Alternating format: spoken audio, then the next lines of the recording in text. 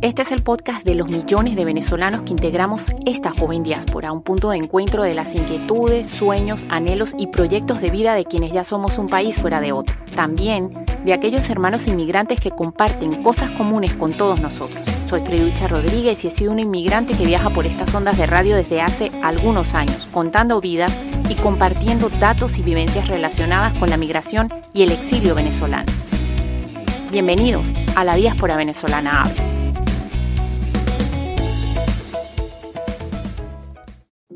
Hola, ¿qué tal a todos? Bienvenidos a la Diáspora Venezolana Habla, a este segundo episodio de la primera temporada 2024 de este podcast. Les saluda desde estos micrófonos su servidora y amiga Freducha Rodríguez, aún desde casa, aún un poco convaleciente por ese catarro que les comenté en el primer episodio de esta nueva temporada que queremos llevar adelante en este proyecto radial. Hoy, sin querer y sin ponernos de acuerdo, hemos confluido en temas que tienen que ver con los derechos humanos en nuestro país, en Venezuela, uno de ellos de la mano de Lorent Salent, el Premio Sajarov 2017, un activista y líder estudiantil venezolano, quien fuera apresado por el gobierno de Colombia y entregado al Servicio de Inteligencia Bolivariana de Venezuela, y también porque hemos podido hablar, conversar, entrevistar a Diego Vicentini, el actual director, productor de la película Simón, que tenemos que decir muy orgullosamente que participará en la 38ª edición de los Premios Goya y compite en el renglón de Mejor Película Latinoamericana. Así que grandes noticias tenemos en este ámbito y nosotros queremos comenzar por comentarles lo que ha pasado con nuestro activista y Premio Sajarov 2017, Lorent Salent. Yo primero que nada quiero que recordemos que él fue entregado por Migración Colombia y por el Ministerio de Exteriores de este país con el expresidente Juan Manuel Santos, además Premio Nobel de la Paz, al Servicio de Inteligencia Bolivariana, que por supuesto preside la dictadura de Nicolás Maduro, vulnerándole su derecho a la no entrega cuando se es perseguido político. Tenemos que decir que Lorent Salent, a su favor, alega que él se encontraba, y así lo creemos, gestionando sus papeles para su estadía legal en Colombia cuando este hecho sucede. Esto terminó con su encarcelamiento en Venezuela. Él fue una de las víctimas de esa mazmorra moderna que hay en Venezuela, que es la tumba. Él fue torturado y en el año 2017 fue extraditado de Venezuela gracias a una misión internacional en la que estaba España y llegó a este país. Hoy por hoy España y más específicamente Galicia son su segundo hogar. Nosotros tenemos que decir que el nuevo gobierno colombiano ha reconocido este terrible fallo que cometió con este líder opositor venezolano y está obligado a indemnizarle $33,000, que más allá de eso, Lorent, en un vídeo que ha hecho con su madre, ha señalado que es una victoria personal como víctima y en nombre de las víctimas y de todos esos presos políticos que todavía existen en Venezuela. Nosotros queremos repasar brevemente la página de Amnistía Internacional y en esta página hay unos datos bastante interesantes, como por ejemplo lo que tiene que ver con el tema de libertad de expresión y de reunión también. Por ejemplo, según el Observatorio Venezolano de Conflictividad Social, en 2022 se celebraron más de 7,000 protestas y un 77% de esas protestas reclamaban derechos económicos y sociales. También tenemos que decir que han habido ejecuciones extrajudiciales, escúchese bien, para todos aquellos vascos que también escuchan nuestro podcast La Diáspora Venezolana Habla. En septiembre, la misión de determinación de los hechos hizo público un informe en el que expresaba preocupación por las persistentes ejecuciones extrajudiciales, es decir, coincidentes con patrones previamente documentados, llevadas a cabo en el contexto de operaciones de seguridad en barrios urbanos de ingresos bajos. Según la Organización de Derechos Humanos, Comité de Familiares de Víctimas del Caracazo, por ejemplo, hasta septiembre las fuerzas de seguridad habían efectuado 488 presuntas ejecuciones extrajudiciales en algunas partes del país. La Oficina del Alto Comisionado de Naciones Unidas para los Derechos Humanos informó en junio de que las autoridades habían disuelto las Fuerzas de Acciones Especiales, mejor conocidas por todos los venezolanos dentro y fuera del país como las FAES de la Policía Nacional Bolivariana, que habían participado en varios cientos de presuntas ejecuciones extrajudiciales. Como bien lo escuchan, es una realidad en Venezuela. Sin embargo, el gobierno no realizó ninguna declaración pública sobre esta cuestión y las organizaciones de la sociedad civil continuaron denunciando que las FAES permanecían activas. También en el ámbito de desapariciones forzadas, detención arbitraria y tortura, varias ONGs locales denunciaron que hasta noviembre entre 240 y 310 personas estaban detenidas de forma arbitraria por motivos políticos. Estos son algunos datos, porque no quiero ahondar en esto, digamos que a mí me abre esa herida profunda que llevo y que llevan todos mis hermanos venezolanos dentro y fuera del país, pero que es una realidad que no podemos tapar con un dedo. Así que nosotros desde estos micrófonos, como siempre lo hemos dicho, lo mantenemos y lo ratificamos, somos un altavoz ante estas situaciones, que finalmente en el caso de Lorent Salent ha resultado la luz al final del túnel, la historia feliz de una persona que fue extraditada a España y que vio en vida la justicia terrenal y también la justicia divina hecha una realidad en su vida. Y siguiendo en este mismo tema, también queremos comentar que al terminar el año pasado, más de 7 millones de personas habían abandonado Venezuela. Las mujeres refugiadas venezolanas encontraban mayores dificultades para acceder a la protección internacional en los países de acogida como por ejemplo Colombia, Ecuador, Perú y Trinidad y Tobago. Esa falta de protección las exponía a un elevado riesgo de sufrir múltiples formas de violencia de género, incluidas la violencia sexual y la trata de personas con fines de explotación sexual y laboral. Como bien lo dijo la mamá de Lorent Salent en ese directo que hicieron por Instagram, tenemos que seguir denunciando, tenemos que seguir yendo a los organismos internacionales, tenemos que recibir acuses de recibo. Ella señalaba que tenía miedo de denunciar, pero lo hizo y hoy por hoy ellos viven en libertad. Ellos son una familia pujante, una familia próspera y Lorent, un representante dentro de la Unión Europea de los derechos de los estudiantes y de aquellas personas perseguidas políticamente. Por ello también ha obtenido ese premio merecido Sajarov 2017. Y antes de entrar a nuestra sección de entrevistas cara a cara, como se llamaba cuando éramos un programa de radio al uso, yo tengo que confesar que para mí fue un gran placer poder conversar con Diego Vicentini, el director de la película Simón, que se está proyectando en casi todas las salas de España. Ellos han hecho, tanto Diego Vicentini como el protagonista, un esfuerzo sobrehumano. Los hemos visto trasladarse en autobuses, que entendemos es lo más barato para su bolsillo. Hay anécdotas muy bellas dentro de esta entrevista, como por ejemplo que ellos empezaron con este proyecto gracias a las contribuciones de la gente en la plataforma GoFundMe, para luego recibir la buena noticia de que una productora financiaría este proyecto. Y hoy por hoy es una realidad que compite en la 38ª entrega de los premios Goya españoles dentro del renglón a Mejor Película Latinoamericana. Para nosotros fue una catarsis hacer esta entrevista. Él estaba súper cansado, súper estresado tal vez por todo lo que ha tenido que afrontar, pero contento de la receptividad que ha tenido por la diáspora venezolana, pero también por los ciudadanos españoles. Escúchese bien, que en sus propias palabras ha señalado que ha servido para romper esquemas y cambiar de perspectivas acerca del régimen de Nicolás Maduro y del gobierno venezolano.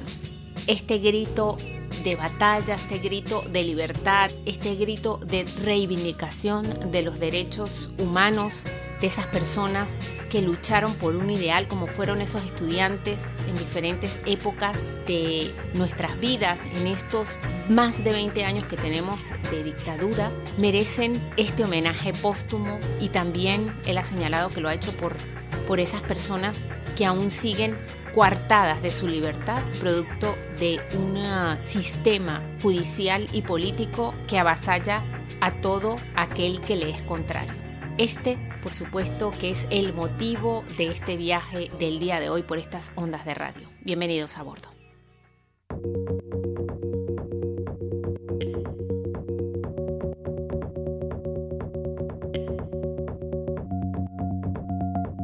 Vale, gracias. Me acaban de avisar, perdón, que creo que era a las 2.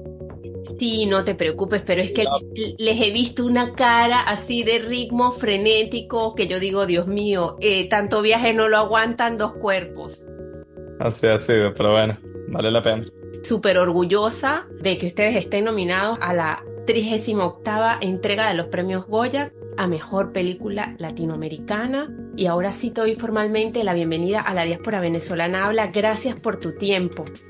No, gracias por este espacio y por la invitación.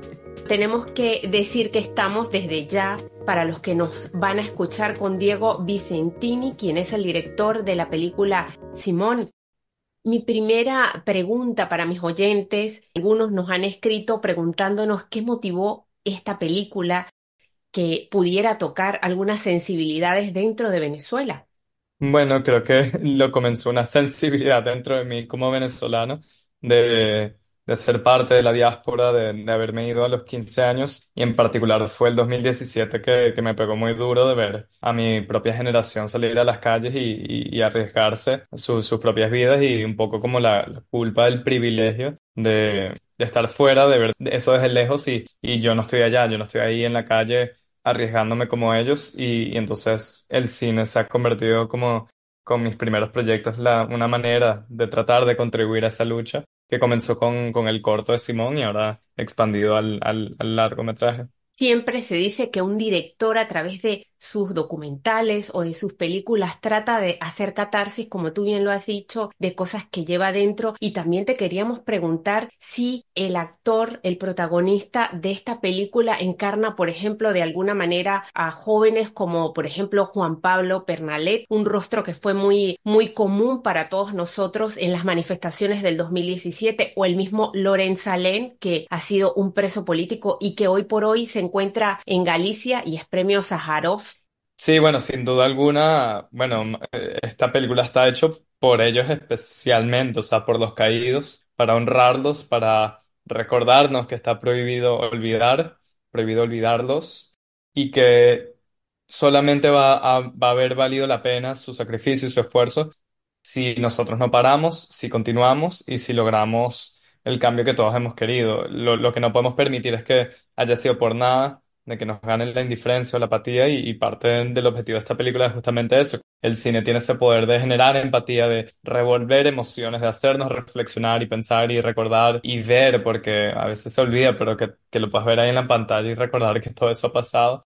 Y no solo eso, sino gritárselo al resto del mundo, que entiendan por lo que hemos pasado, por lo que sigue pasando. Hay 250 presos políticos ahorita, o sea, esto es del presente. Entonces hay una mezcla enorme de objetivos, de intenciones, de cosas que hemos querido transmitir con esta película, pero el epicentro de todo eso son los caídos. Diego, y también te queríamos preguntar acerca de todos esos escollos que han tenido que superar. Enhorabuena para que esta película viera la luz de los concursos y, por qué no, de los festivales internacionales de cine. Tú mismo hacías un directo explicando de alguna manera las cosas que habías tenido que superar dentro de la propia Comisión de Cine en Venezuela para que esto viera la luz fuera de Venezuela. Sí, o sea, siempre desde un comienzo con el proyecto ya sabíamos que por la temática podían haber extra obstáculos, ya igual el cine independiente es muy difícil de lograrlo y sacarlo adelante, pero bueno, con esta temática sí, habían obstáculos agregados, empezando por, ¿sabes? Gente que ni quiso ser de parte del proyecto por miedo, porque tiene familia en Venezuela, no quería asociarse con el proyecto, aunque quería apoyarlo, pero les daba miedo, sencillamente así de simple, porque o tenían pensado regresar en algún momento, si sea de vacaciones o que tengan familia allá. Y bueno, también, o sea, sacar el certificado de nacionalidad de película venezolana, que sería un trámite tan sencillo, pero que ahí te pongan que estás posiblemente violando la ley contra el odio, que son 10 a 20 años en cárcel, o sea, todo tiene un componente extra con esta temática, pero bueno, por algo la estamos haciendo, porque no vivimos en o no tenemos un país normal donde las cosas funcionan como deberían, y por eso mismo estamos haciendo esta película. Y el próximo 10 de febrero, tú me corregirás si me equivoco, tú eres el experto en esta materia, estarán en esta nominación a los premios Goya. Ustedes se ven ganadores de los premios Goya.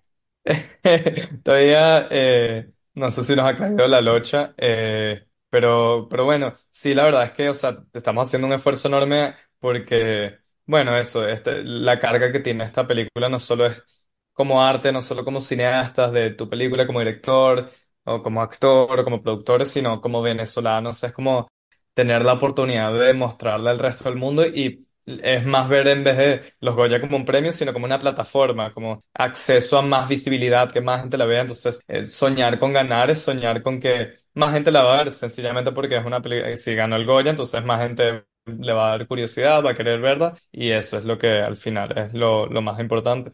Este programa está en la ciudad de Donostia, San Sebastián, en el País Vasco. Ustedes han presentado ya Simón en Bilbao. ¿Cómo ha sido la acogida de los venezolanos que integran esta joven diáspora, no solo en Bilbao, en Madrid, en todas partes del mundo, en vista de la temática que ustedes tocan, que es como bien decía Zacarías Zafra, el poeta de la diáspora venezolana, es una grieta que nos atraviesa a todos, esa situación? Es así tal cual, esa grieta que es la herida colectiva que todos tenemos o sea, es universal. He estado en Argentina, en Chile, en Madrid, en Bilbao, en Coruña, en Panamá, en San Francisco y esa grieta existe en todos nosotros. Es como hermoso y doloroso todo porque es hermoso cómo conectamos, estar en una sala, estar juntos, hacer catarsis, pero doloroso porque lo que nos une ahorita y ese sentimiento es esas heridas que tenemos con el país, pero no solo ha sido bonito con los venezolanos, que siempre es hermoso compartir eso, sino acá con los españoles y en particular que acá hay cierta percepción de lo que ocurrió en Venezuela, o falta de información o percepción errónea, y ha sido lindo. Ayer en Sevilla se paró un español y dijo que estaba agradecido porque él dijo y que hace 10 años, la verdad, yo fui un poco cómplice, o sea, yo apoyaba al gobierno venezolano y pensábamos que allá se estaba logrando algo increíble y bueno, y en los círculos intelectuales y lo que sea, pero poco a poco me fui dando cuenta y hoy lo confirmo con esta película y gracias por hacer esto, o sea, que haya admitido eso ahí en público en el coloquio fue súper lindo y saber bueno, que la película puede lograr eso, de ayudar a quizás corregir la percepción bueno, que han manipulado la información y ver una historia hecha por venezolanos sobre nuestro país y que no sea algo, eh, información producida por otro lado, sino de nuestros propios sentimientos. Y aparte, ustedes llevan una carrera vertiginosa de viajes, de buses, de, bueno, de compartir con gente de la diáspora, aparte de España, aparte de Ecuador, aparte de Puerto Rico, ¿dónde más se prevé que proyectarán esta película? Bueno, ya hemos estado en salas de cine en como 19 países, o sea, ya hemos pasado por Argentina, México, Chile, Panamá, Puerto Rico, Costa Rica, ciertas partes de Estados Unidos, ahora España, está en Ecuador ahorita, bueno, por supuesto Venezuela, o sea, ya hemos cubierto como toda Uruguay, Paraguay, cubierto toda Latinoamérica. Ahorita está en Ecuador, ahorita en cartelera, mañana se estrena en toda España. Eh, ya pronto se está acabando el ciclo de estreno comercial en salas de cine y ya después de los Goya, después del 10 de febrero, anunciaremos cuándo es la fecha del estreno digital, que ya la gente la va a poder ver en sus casas. Wow, sí, va a haber un estreno y también tenemos entendido que va a haber una campaña en el marco de los premios Goya. Sí, eso es precisamente en donde estamos ahorita. Ahorita están ocurriendo las votaciones para los Goya, entonces la idea con la campaña es sencillamente que uno trate de llegar a los académicos del cine español que vean la película, ellos la tienen disponible en su plataforma, pero uno hace proyecciones para que tengan la oportunidad de verla en la pantalla grande en vez de en sus computadoras. Y bueno, hay como un incentivo, bueno, ir a verla con coloquio con el director, conocer al actor. Entonces estamos haciendo funciones que las hicimos en Bilbao, en Coruña, en Barcelona, después varias en Madrid, invitando a los académicos. Y bueno, esa es la campaña. Al menos que que la vean y después deciden por quién voten. Entonces eso es hasta el 24 de enero, que es el último día de votaciones.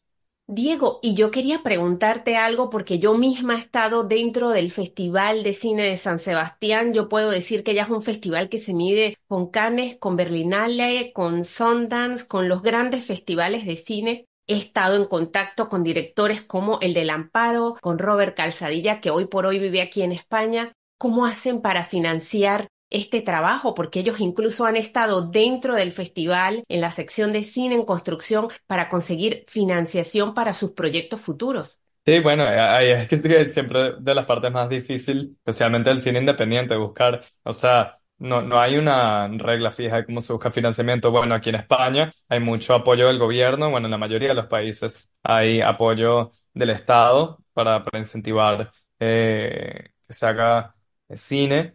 Estados Unidos casi que es el único país que la industria se sostiene por sí sola, o sea que es a nivel comercial, bueno, se buscan inversionistas y que apoyen. En nuestro caso empezamos hasta haciendo una campaña de GoFundMe, entonces parte de la misma gente que mandó $3, $5, todo eso ayudó para ir empujando la película y luego fue consiguiendo un inversionista privado. Con la productora Black Hole Enterprises que se juntaron a la película y creyeron en ella y apostaron por ella. Enhorabuena porque desde luego nosotros los creemos merecedores de los Goya, de los Oscars, si pudiera estar ahí esta película y también dentro del Festival de Cine de San Sebastián. Y finalmente, para terminar esta interesante conversación, ¿qué reflexión le darías a los venezolanos que aún no han visto esta película y de cara a la temática que trata, que es nuestra Venezuela y de cara a lo que ha pasado en nuestro país?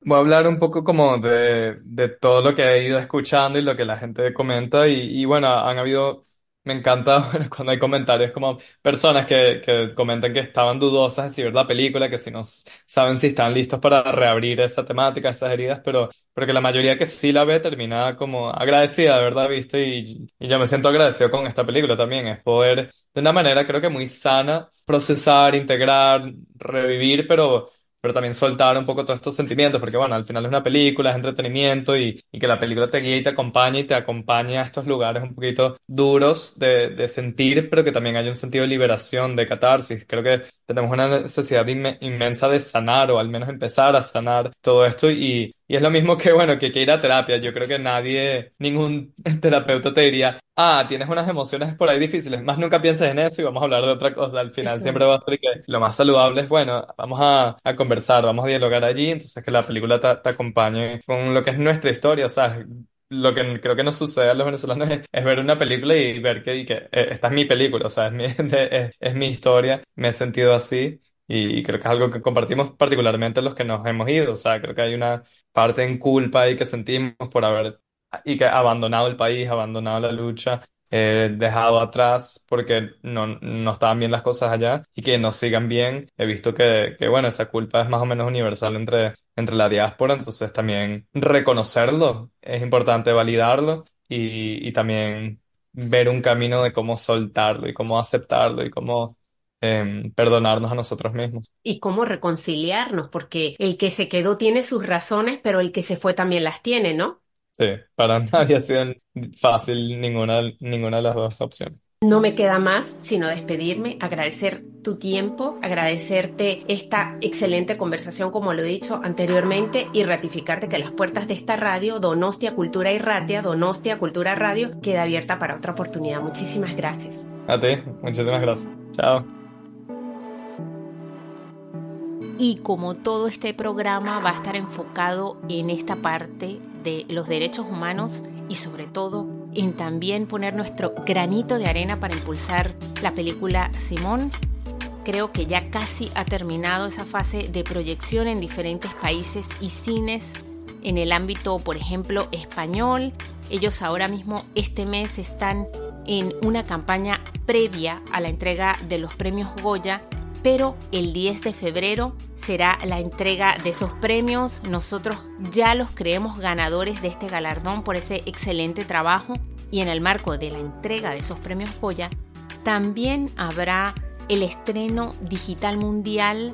Será anunciado luego de la ceremonia de estos premios. Así que nosotros les invitamos a que interactúen con ellos por las redes sociales, a que les manden sus palabras de ánimo, a que manden sus buenas vibras, como decíamos los chamos en Venezuela, para que todo esto sea una realidad y para que finalmente nos llevemos ese galardón que tenemos bien merecido. No dudo que las otras películas sean de excelente factoría, pero que nosotros también nos las merecemos y les deseamos lo mejor desde estos micrófonos. Y yo quiero despedir este programa con una canción llamada Latinoamérica, porque tanto lo de Lorent Salent como la película Simón han tocado mi fibra más sensible. He estado triste y lo tengo que confesar por lo que está pasando en Argentina, un país tan pujante, un país tan próspero, un país que en algún momento fue, digamos, la Suiza de Sudamérica, por lo que está pasando en Ecuador. Nunca quienes conocimos a Ecuador de tantos años y quienes en mi caso por mi padre tenemos un cariño tan especial hacia este país, creímos que pudiera llegar a sufrir, a estar en una situación de inseguridad como la que viven y por supuesto nuestra Venezuela, de quienes tenemos noticias por nuestros parientes, de esos cortes de luces tan bárbaros que les están tirando, de esos atropellos que hay contra la población para simplemente mantenerlos callados, para que ellos no protesten, para que ellos no disientan, para que ellos no difieran del pensamiento establecido. Quiero dejarles esta canción porque refleja muchas cosas que sentimos no solo los venezolanos, sino también los latinoamericanos. Y yo quiero creer siempre que habrá esa oportunidad de reescribirnos como continente, de reescribirnos como naciones y de demostrar que nosotros también somos gente muy válida, muy pujante y que también podemos estar a la altura de muchísimos países del primer mundo, que es una clasificación un poco absurda, porque yo he estado en varios países de Latinoamérica y he visto que estamos humanamente a esa altura. Me despido de ustedes, les recuerdo que sigan escuchando ese podcast Reto Abundancia en Migrantes. Ya terminamos el 30 de enero, queremos saber sus interacciones, sus pareceres, sus experiencias con la abundancia. Queremos que cambien ese chip acerca de la carencia y la escasez que traemos desde niños. En Latinoamérica desde niños muchas veces nos dicen el dinero es sucio, cuesta mucho ganarlo, hay que ahorrar. Eso es verdad hasta cierto punto, pero sin que el dinero se vuelva un quebradero de cabeza para nosotros, y en ese camino estamos y en ese reto nos hemos montado. También quiero invitarles desde ya, quiero hacerles la recomendación de que escuchen de Radio Ambulante, de su nuevo proyecto que entiendo es La Central, que son series radiofónicas, ficciones sonoras, para que escuchen el nuevo podcast que tiene que ver con el presidente de El Salvador, Nayib Bukele, y la figura que se ha construido en torno a él. Un excelente trabajo de investigación. Quiero aprovechar de saludar a ese productor ejecutivo venezolano como es Daniel Alarcón y felicitarle por este excelente trabajo. Bueno, dicho todo esto, yo me despido de ustedes, les mando besos y abrazos infinitos a través de estas ondas de radio y nos escuchamos en un próximo episodio la semana que viene de la Diáspora Venezolana Habla. Mila esker eta agur. Muchísimas gracias y hasta pronto.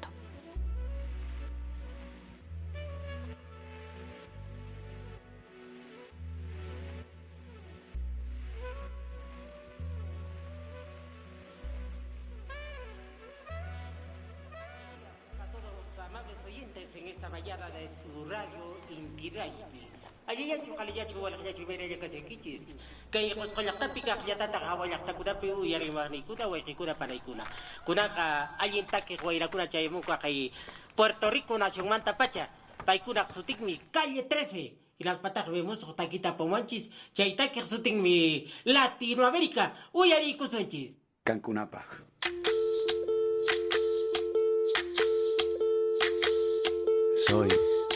Soy lo que dejaron, soy toda la sobra de lo que se robaron. Un pueblo escondido en la cima, mi piel es de cuero, por eso aguanta cualquier clima. Soy una fábrica de humo, mano de obra campesina para tu consumo. Frente de frío en el medio del verano, el amor en los tiempos del cólera, mi hermano. El sol que nace y el día que muere, con los mejores atardeceres. Soy el desarrollo en carne viva, un discurso político sin saliva.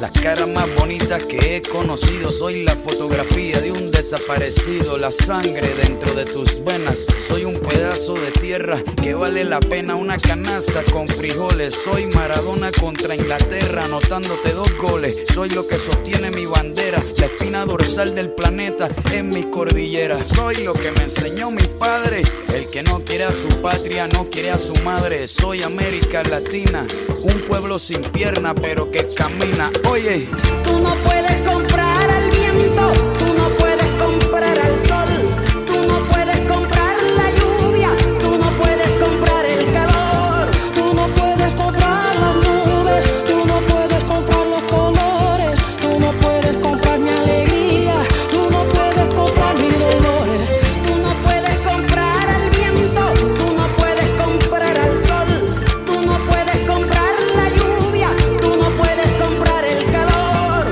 tú no puedes comprar las nubes, tú no puedes comprar los colores, tú no puedes comprar mi alegría, tú no puedes comprar mis dolores. tengo los lagos, tengo los ríos, tengo mis dientes pa' cuando me sonrío, la nieve que maquilla mis montañas, tengo el sol que me seca y la lluvia que me baña, un desierto embriagado con peyote, un trago de pulque para cantar con los coyotes, todo lo que necesito.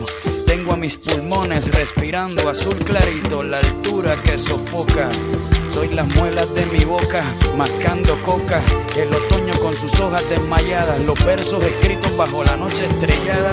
Una viña repleta de uva, un cañaveral bajo el sol en Cuba. Soy el mar Caribe que vigila las casitas, haciendo rituales de agua bendita. El viento que peina mi cabello. Soy todos los santos que cuelgan de mi cuello. El jugo de mi lucha no es artificial, porque el abono de mi tierra es natural. Tú no puedes comprar el viento, tú no puedes comprar el sol, tú no puedes comprar la lluvia, tú no puedes comprar el calor, tú no puedes comprar las nubes, tú no puedes comprar los colores, tú no puedes comprar mi alegría, tú no puedes comprar mis dolores. Não se pode comprar o vento, não se pode comprar o sol, não se pode comprar a chuva, não se pode comprar o calor, não se pode comprar as nuvens, não se pode comprar as cores, não se pode comprar minha alegria, não se pode comprar minhas dores. Não puedes comprar el sol, no puedes comprar la lluvia. Y no amor, vamos pronto y nado, vamos dibujando el sol. No puedes comprar mi vida, no se vende. Trabajo bruto pero con orgullo, aquí se comparte, lo mío es tuyo. Este pueblo no se ahoga con marullo, y si se derrumba yo lo reconstruyo. Tampoco pestañeo cuando te miro, para que te recuerdes de mi apellido. La operación Cóndor invadiendo mi nido, perdono pero nunca olvido. Oye, Vamos caminando, aquí se respira lucha. Vamos caminando, yo canto porque se escucha. Vamos voces de desahogo. Vamos caminando, aquí estamos de pie. ¡Que viva la América!